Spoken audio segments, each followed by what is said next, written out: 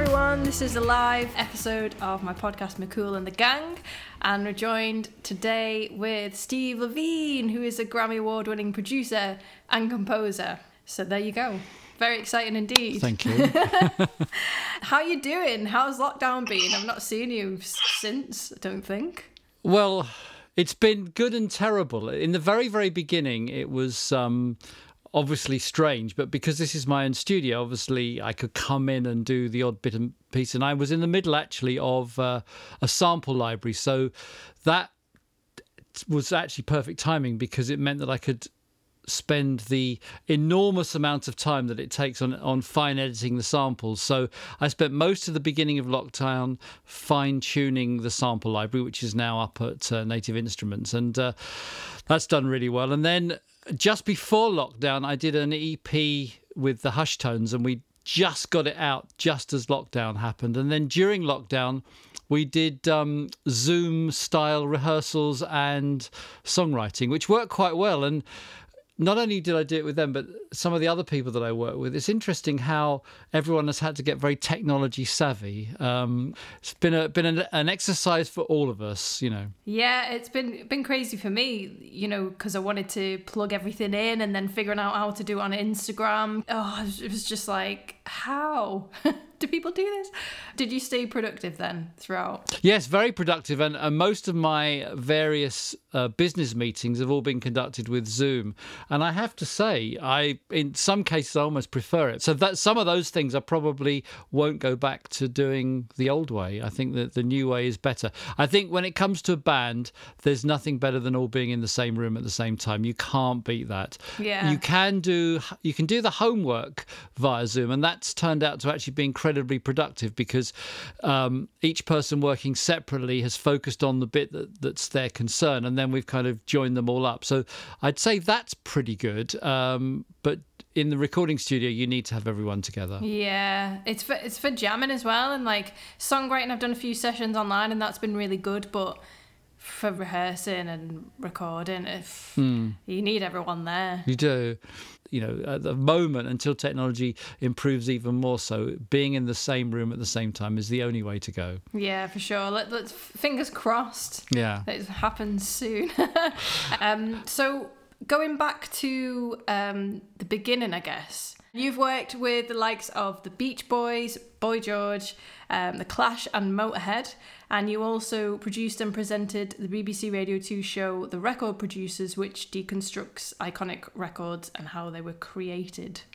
So it's a bit of background on you. Is there anything you would like to add to that? No, I'm very proud of my radio things. And in fact, if I move the camera around, you can see our radio awards there. Look at that at the top. Those, we got some awards for them. They were very well received. So I was very proud to do them. And for me as a producer, it was great because I was able to interview my heroes and getting access to some of the tapes really showed the craft. And what was interesting was the craft during the 60s, the 70s and the 80s and how the craft changed. And when you looked at some of the recordings and the different skill sets that people had, it was really quite incredible. It really was. You know, each generation gets used to the technology that they have at their disposal.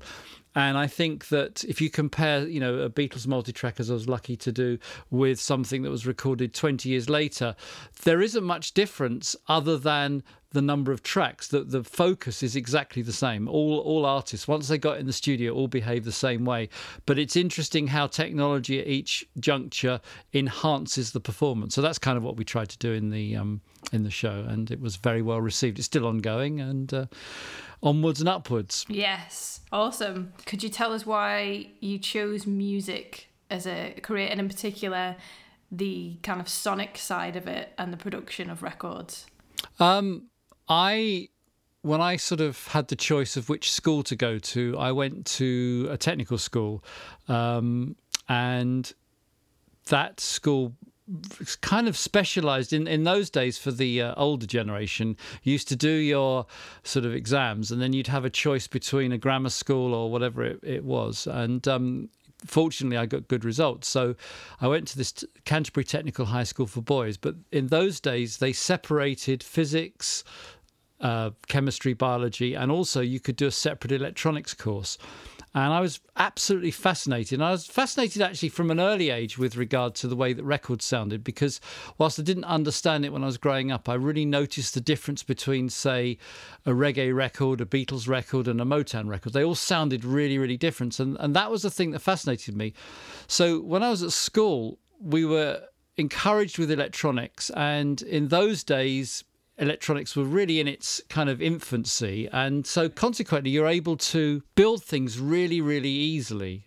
So in the school era, I was very much kind of charged with doing the sound for the school productions and the bands and all that kind of thing. And so I learnt very quickly about how the sound of the band, and bearing in mind this is the mid-70s, and so glam rock and all those, T-Rex, David Bowie, those are the records that were played on the radio. And you heard a live band in those days and they sounded absolutely nothing like the record. Yeah. Whereas at least today bands can sound close to the record. And so I thought, why is it so bad? Why does live sound so terrible? Obviously, once I then got the job in a studio, I realised the difference. And particularly given those 70s records, the drums, often had loads of dampening on them and lots of close mic work. And so I realised very quickly how you created particular sounds. And then it coincided with the punk generation, and they wanted to record very DIY, and so that's how I got to work with the Clash and the Jags and the Vibrators and all those kind of bands. And I learnt my craft as they learnt their craft, because we were all kind of 17 at that point, and so young and enthusiastic. And I think punk really did change the music industry, because it was a new way of recording, a very fresh way of recording. It was very exciting as well, and so you kind of get swept along with it. And then very soon I started getting clients who wanted to use me because I was getting a particular sound. People forget, but if you look at the timeline of punk, it's a really interesting period, particularly in England. You've got punk, you've got disco, and you've got the sort of electronic world of the Kraftwerks and Giorgio Moroder and those kind of acts. Look at records and look at the timeline and look at the dates of things. People forget, it all coexisted, Donna Summer kind of was thing. Yeah. And so you had So for me, you had three parallel worlds. You had the guitar bands, you had the synthesizer bands, and then you had disco, which was kind of in between. And so as a engineer working on those different genres was a fantastic education in terms of sound, because they're all really different. The difference between a Rickenbacker bass on a punk record versus a jazz bass playing on a disco record versus a programmed mini moo going whatever. It's great education. It really is. And of course, look at today, I'm surrounded by the same kind of stuff. Gadgets. Nothing changes. Nothing changes. It just gets a little bit easier, a little bit more cost effective, but the principles are exactly the same. So considering that there was a lot going on kind of genre-wise around the time that you first kind of got into production and started producing bands, what kind of draws you to how you enjoy music or how you enjoy creating a record? Because some people enjoy music in obviously different ways. Like some people are interested in sounds and textures, and then other people like myself are very emotionally connected, like lyrics people and songs people. So how do you kind of respond to music? Is it more about creating the kind of backdrop to the song, or is it bringing the song out, or is it different every time?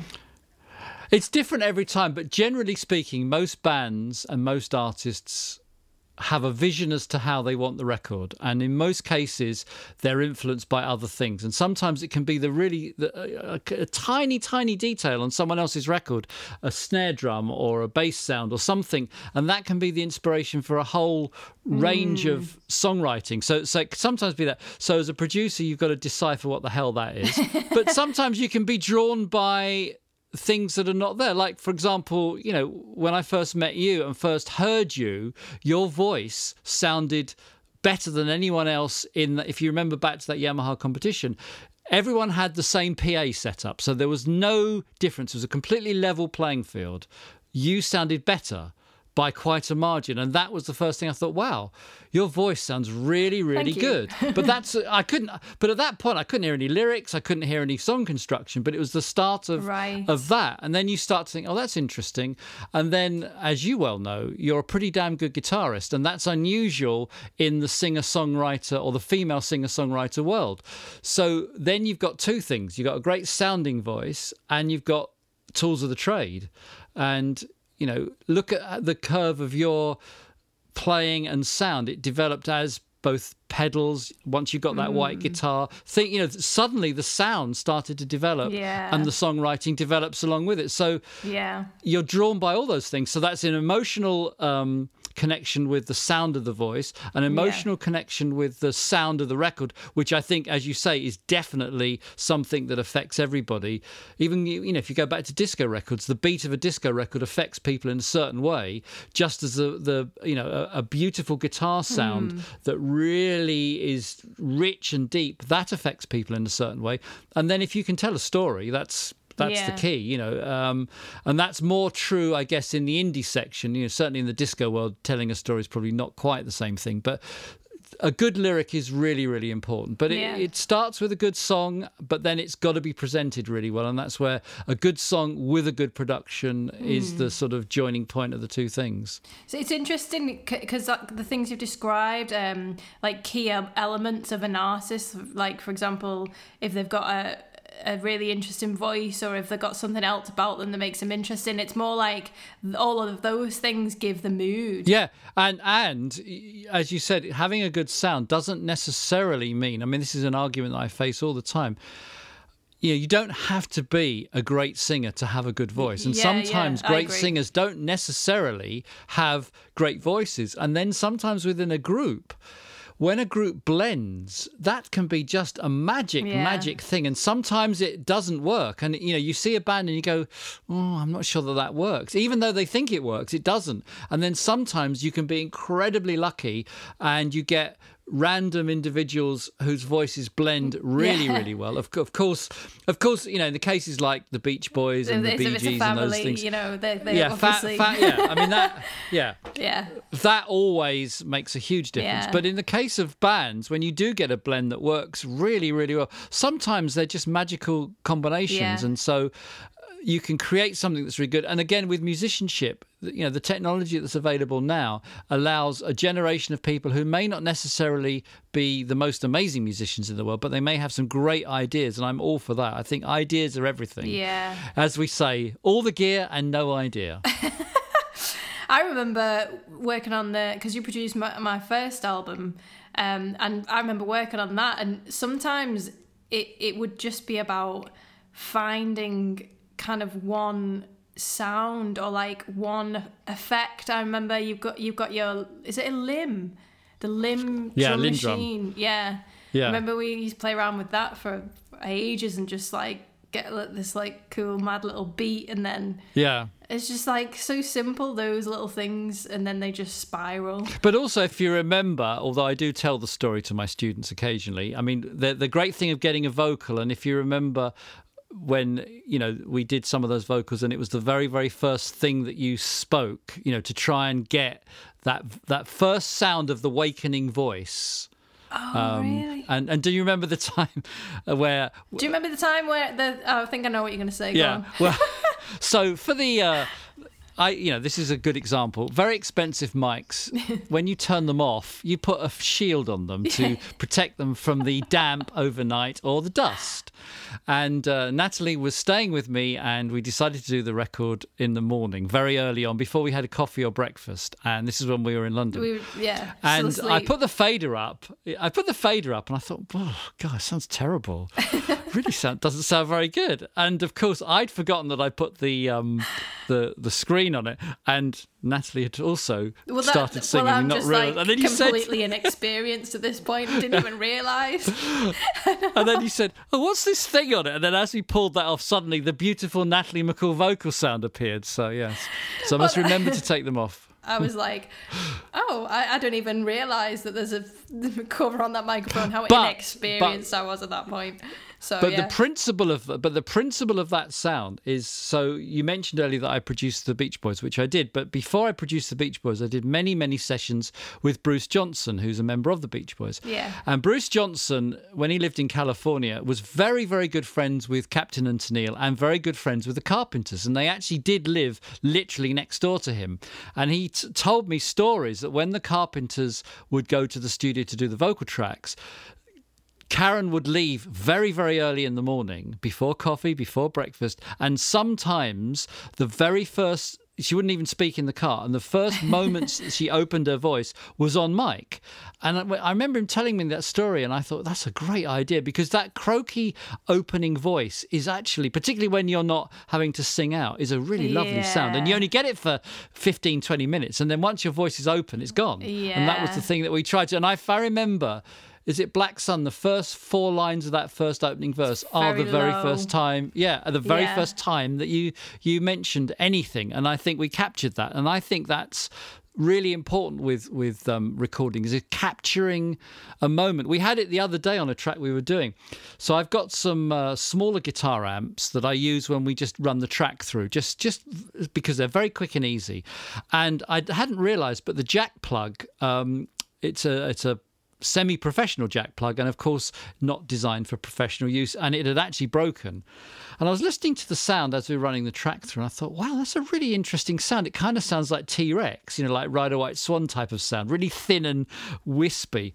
Luckily, I recorded it, and then I went out to the studio and realised that the jack plug had broken. And of course, when I fixed it, the sound but luckily I got it. And I remember a long time ago, John Moss from Culture Club, the drummer in Culture Club, I remember we were doing an interview with Peter Powell, and we were all in the studio together. And Peter said to John, "What's the best thing about working with Steve?" And he said, "He always puts the machine into record." And that's a really, really important thing. Forget. Don't miss that moment, because that moment is sometimes irreplaceable. The lead vocal on "Do You Really Want to Hurt Me" is one take from top to finish. One take. Wow. God, he's good, isn't he? One of the but you've sung with him. I mean, there's another example of blend. When we did that performance in St George's Hall, the blend that you and Mary had. That was really fun. That was just for anyone who doesn't know about that event, that was a Liverpool International Music event that you curated a few years back, and it was an amazing event, and it was called Assembly Point Sessions. It was a selection of bands. A combination of bands: Bernard Butler, Boy George, Holly Cook, Level 42, me, The Charlatans, Mary Epworth, but many. What great moments, yeah. But for me, a couple of the great moments were Tim Burgess singing with Boy George doing Satellite of Love. Yeah. But for me, what I mentioned about the blend is the sound of reggae backing vocals. Now, I'm very fortunate I have produced Ziggy Marley, and I went to Jamaica, and I've stood next to Rita Marley, and I've heard her voice. And it's a particular, we were talking about vocal tone. Well, you and Mary Epworth absolutely nailed those harmonies. So when Holly Cook did her lead vocal, and bearing in mind her record's got absolutely authentic, loads on it. It's got the loads of backing vocals. Yeah, you two nailed it. Absolutely nailed the sound. It sounded so good. Oh, it was loads of fun. I love backing vocals. It's a different, as you say, with blend, it's completely a different skill. And when I first started doing them, and I was like, oh God, I'm really bad at this.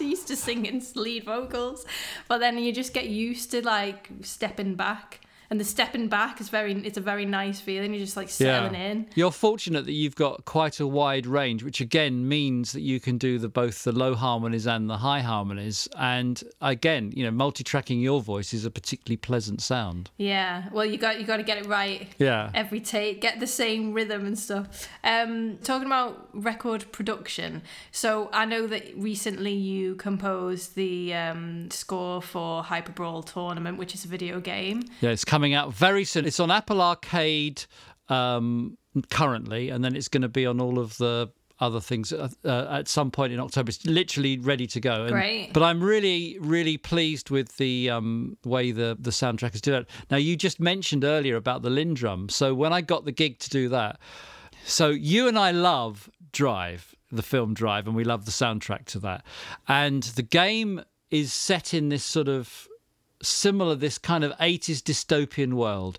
And when I was first commissioned to do the game, which is quite a while ago now, one of the first few ideas that the game's developer wanted was that, again, thinking of sound, not song or melody or any instruments, but just the sound of certain things. They said to me, "Oh, I really like the sound of that," or "I really like the sound of that."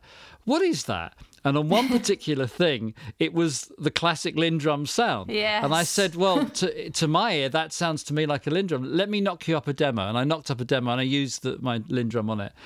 And when they heard the demo, they went, "Oh my God, it's perfect. You got the gig." Because they then knew that I understood what sounds make certain things. And I think with a game, it's really, really, really important. Yeah. And although I've never done a game before, I've done film scores. And I mean, there's things that are the same and things that are different. I think the main difference on a game is that you don't know how long anyone's going to be on a particular section. So the music has to be able to transition from section A, B, C in a way that is enjoyable to the listener. So that's a technical achievement rather than even a musical thing. But it is definitely a sonic achievement because you've got to have things that make the end of a section rise or feel like it's going into another bit, but not be disappointing when the next section comes in, And then what we've ended up doing, which I'm so excited about, is we've done a soundtrack version because it's very trendy at the moment for games to have what's called the original soundtrack. So I've extended everything, done 12-inch mixes, and so that's coming out as well. So I'm really excited about that. Wow.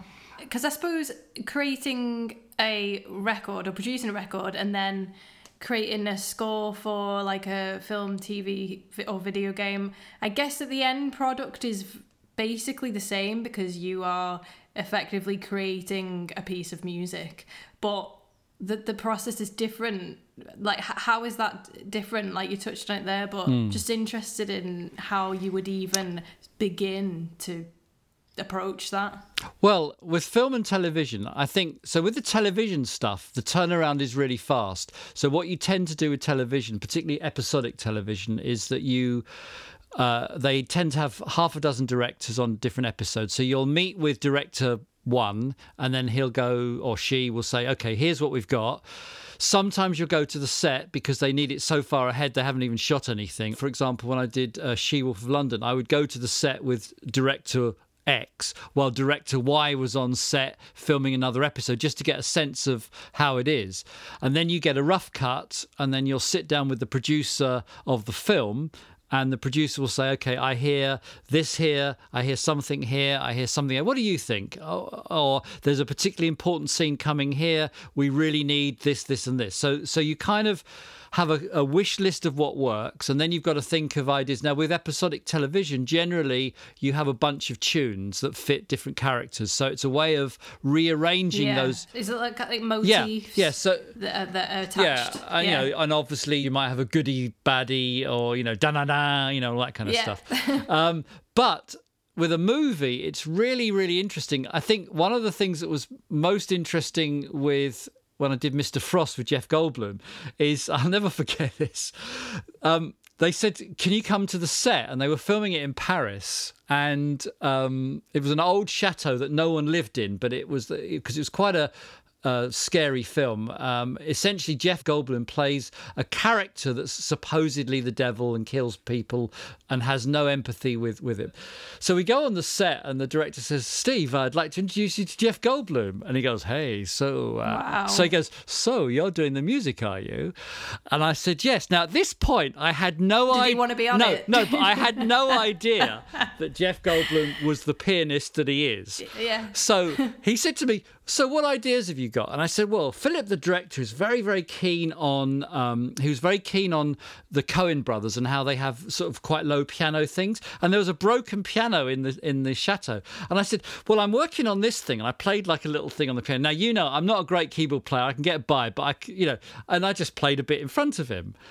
And then Jeff sat down and played. He said, "Oh, you mean something like this?" And played it like. Oh, wow. And I went, maybe you should do the score, because obviously we now all know he is. Just play it. He is such an amazing pianist, and this is a broken piano, by the way, and he made it sound incredible. But what happened was, I did the score. Were you pressing record? Yeah. Did you have record on? So I get back to London, I start doing the score, and it's really good. And we end up with they finish the film, and they end up with a scene that doesn't quite work visually.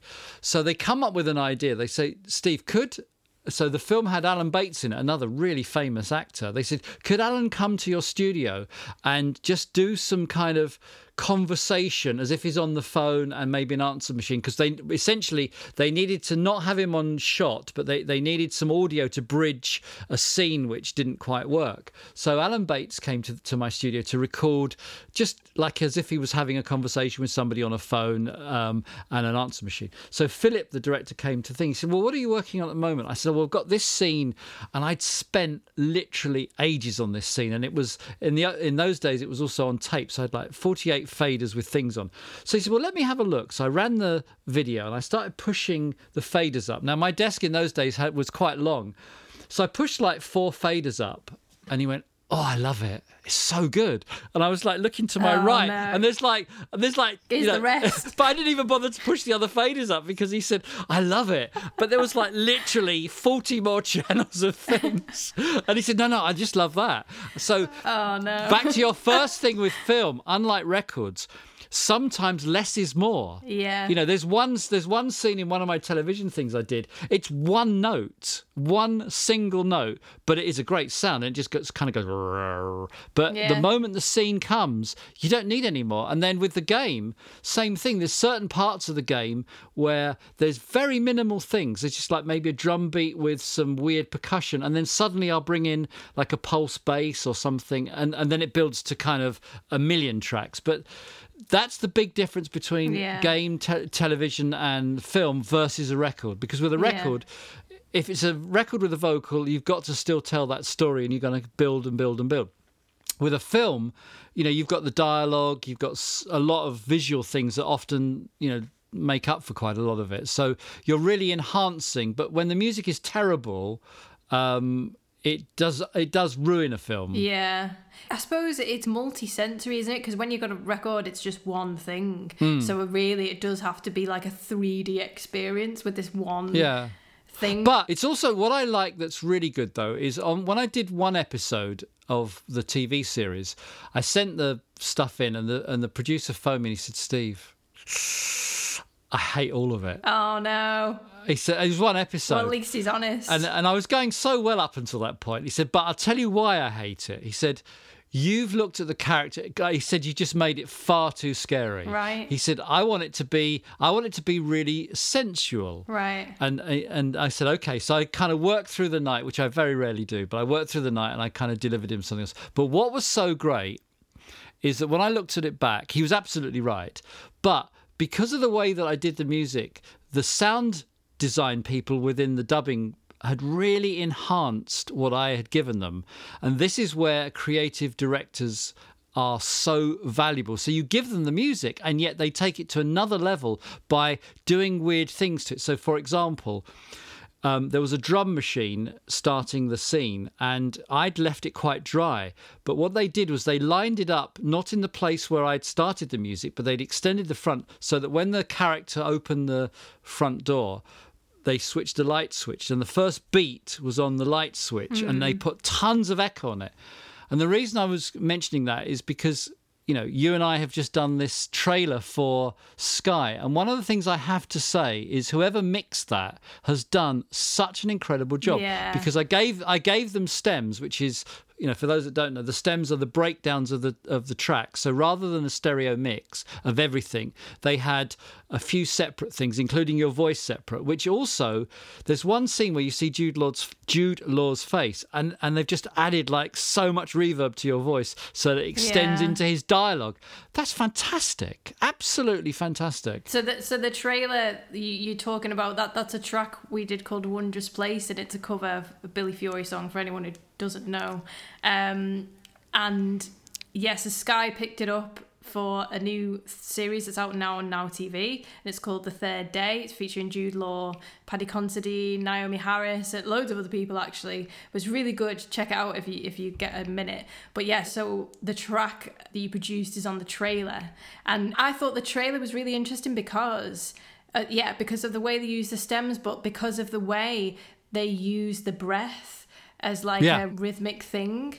I thought they did a really good job. I thought it was really... No, I completely agree. Really suited it. And that's the thing that I really, really love about that. And again, one of the great things that's happening with the game is the game engine. So when you have it on Xbox and all those things, you supply the game as stems so that the sound engineers, so when you're playing a game and you're listening on headphones, things are moving all around the place. And that means that as technology moves forward and more individual channels can be stored on a device, the enjoyment that you get is even greater. But I thought they did such a great job.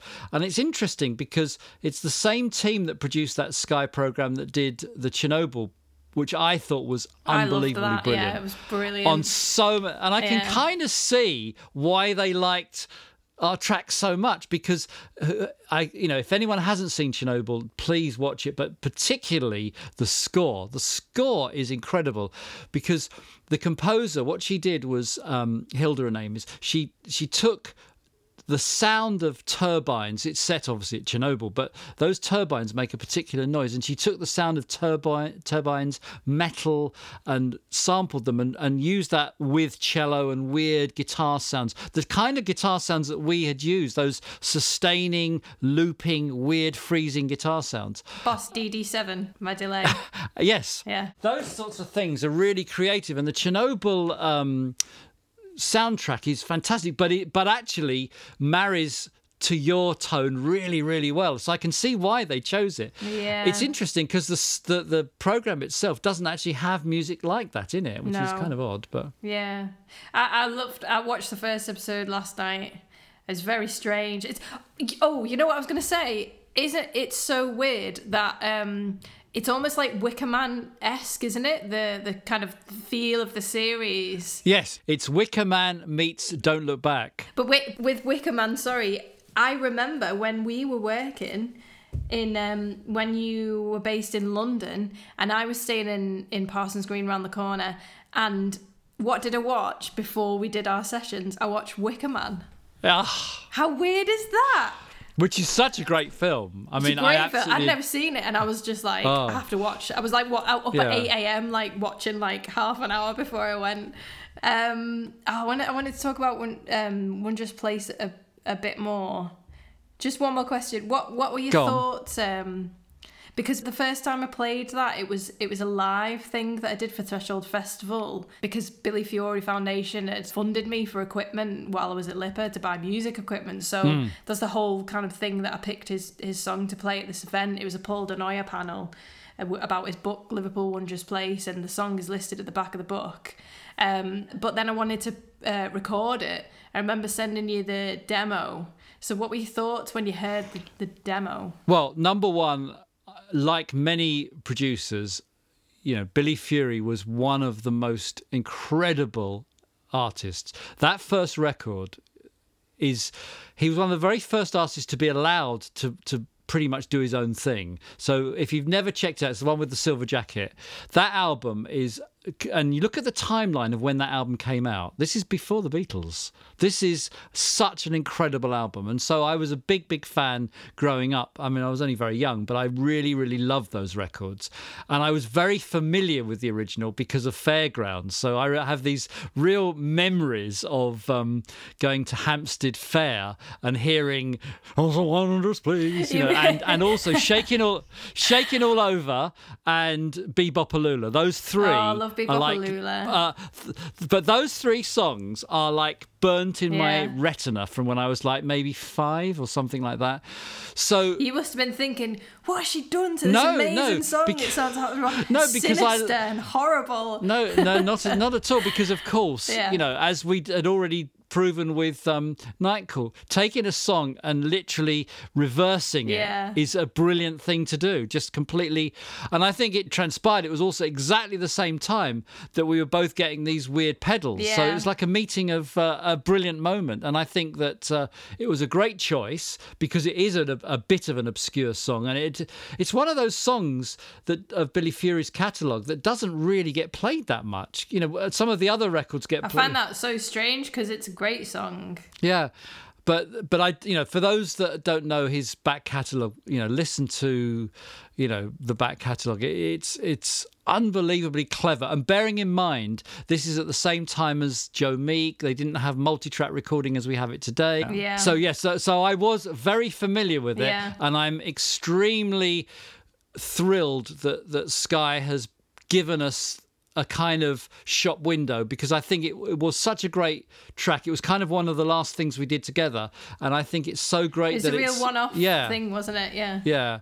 And because in fact it transitioned me coming up here, because we did some of the vocals here. Yeah. We did some of the track in London and we finished it off here, and I think it was the very, very first mix that I did in the studio. I remember that. Yeah. For me, that song, what I liked most about it, which I wanted to bring out in the version, was the lyrics, I think, are so creepy and very like obsessive in a way.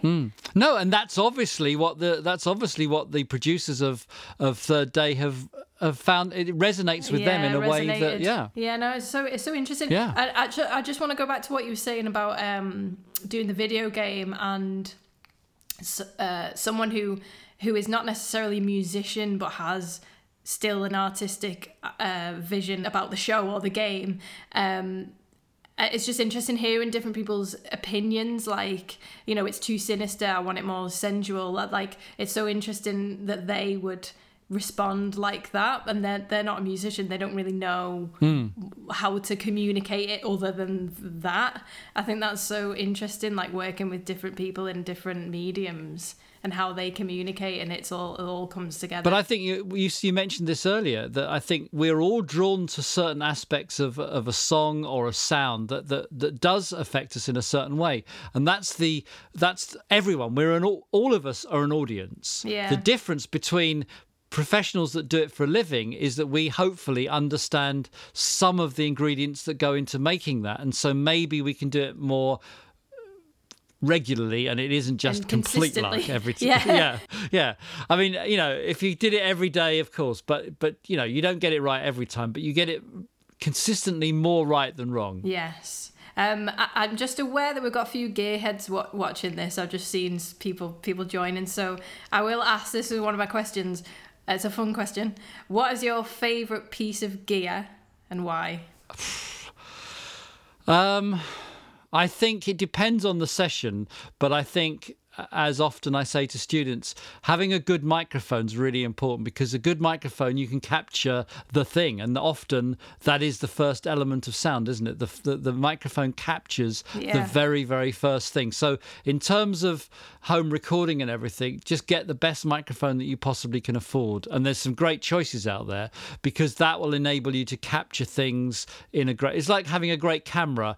You know, everyone takes pictures in their phone, but when you see one on a proper camera, it looks a lot better. So I think microphones are really important always.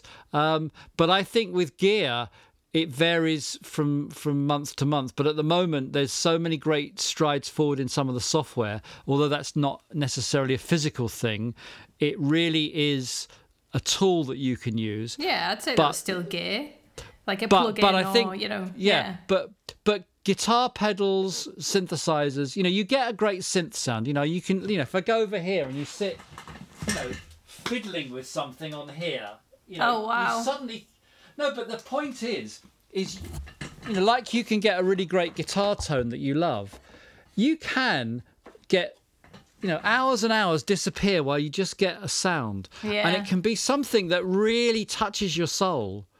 And then you can write a song on it. I've written several songs which I've done with Stephen Langstuff, where I've had just a sound or a thing, you know, like a bit. And I said to him, I love this bit. Is it a bit? And he went, oh yeah. It's a let's, and then he'll kind of come up with a little guitar motif or something. But we start with something that can be really, really very small. That's so cool. Yeah, gear is important. If finding one thing that just cracks it open. But I can't say one specific thing. It's lots of different things, and it depends on the mood of what I'm doing. Yeah, too much pressure. No, it's good. Yeah. Another fun question: what was it like winning a Grammy? Well, it was an odd one because I didn't know that I'd won it.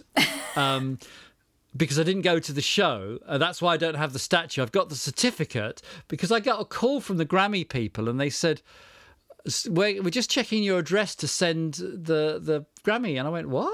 Yeah. And they said, yeah. So it was for Denise Williams and the album was Water Under the Bridge. So it was one of those odd things. It was a strange time. I didn't know until afterwards, and in those days it wasn't televised in the UK like it is now, so I just didn't know until they phoned me. So I have it, you've seen it on my wall. I have the thing on my wall, but I don't actually have the statue, whereas I do have my Brit Award. But what's really weird is that the year that I won my Brit Award, because CD was a new thing, it's a CD in a plastic thing. It's not the statue. They changed it for 1 year. So I don't have the statue. You should write to them. Yeah. But I think the most recent awards, which is only last year, the radio ones, I love those awards because they look like old radio mics. So I love those. Oh, nice. A Grammy is great to have, and I've won one Grammy for me personally, but many of the bands I've worked with have won Grammys for because the way that Grammys work is, the band can win a load of Grammys, but not necessarily the producer. But that particular one was for me. But Culture Club have had them, and many bands have had them that I've worked with. So it's great to have it. I think the Brit Award is fun because the Brit Award was presented to me by Sir George Martin, which was fantastic. So, wow. And as you know, he was one of my heroes. So to be presented with my Brit Award by Sir George Martin was lovely. Awesome. What have you got coming up that's exciting? Well, we're currently recording the Hush Tones album, so that's going really, really well. We've done all the backing tracks and most of the guitars. We're just in the last throes of the next stage. So that's what I'm currently recording. We've done a covers EP, which is going to come out soon. And there's a couple of crackers on it, really just as a stopgap, because as I mentioned, we did lockdown rehearsals. So we kind of worked out some ideas and thought, why don't we just do a couple of covers and then we can put that out, which we'll put out in a couple of weeks' time, and then we'll be ready with the album. But the album's sounding absolutely fantastic, so I'm very excited by that. The trailer launches in a few days. I just did a trailer a couple of days ago for that, so like a new piece of music for the trailer, which is very exciting. I think people of your age will love the trailer. I'm not giving anything away. I'm going to check it out. That's Hyperbrawl Tournament, isn't it? Yes, but there's a trailer for it, and the graphics are so amazing. Cool. So that goes live in I can't remember exactly, in a few, soon, very soon. Okay. So yeah, and then continuing on with everything, just trying to keep busy. I mean, for me, I find a very good sense of well-being by coming to the studio. After all, the studio for me is my most creative environment. I'm most relaxed in a studio. I've spent my entire life in recording studios. I know nothing else. So for me, they're very, very inspirational. They're not intimidating. And I find it very creative, and I think it's really, really good for your well-being. If I come away one day and I haven't actually really written anything or done anything, but I've got a great bass sample or whatever, that's a good day. I can enjoy that. Yeah, that's cool. Yeah, it's important to just fiddle around and potter around, and you're still having fun. Hopefully, you're writing lots of new tunes. I have been, yeah. I've got pulled together a few bits and bobs. It's a range, really. Of my own stuff and then other people's stuff and different projects, but it's all been really good. It's just, it's a weird time, but hopefully I can do something with what I've written. Yeah. Thanks so much, Steve, and have a great evening, and see you soon. All right, bye then. Bye. Thanks so much for listening, and don't forget to subscribe and follow to this podcast. I'm Natalie McCool, and you can find me and my music on Facebook, Twitter, Instagram, YouTube, and also on my website nataliemccool.co.uk. Thanks!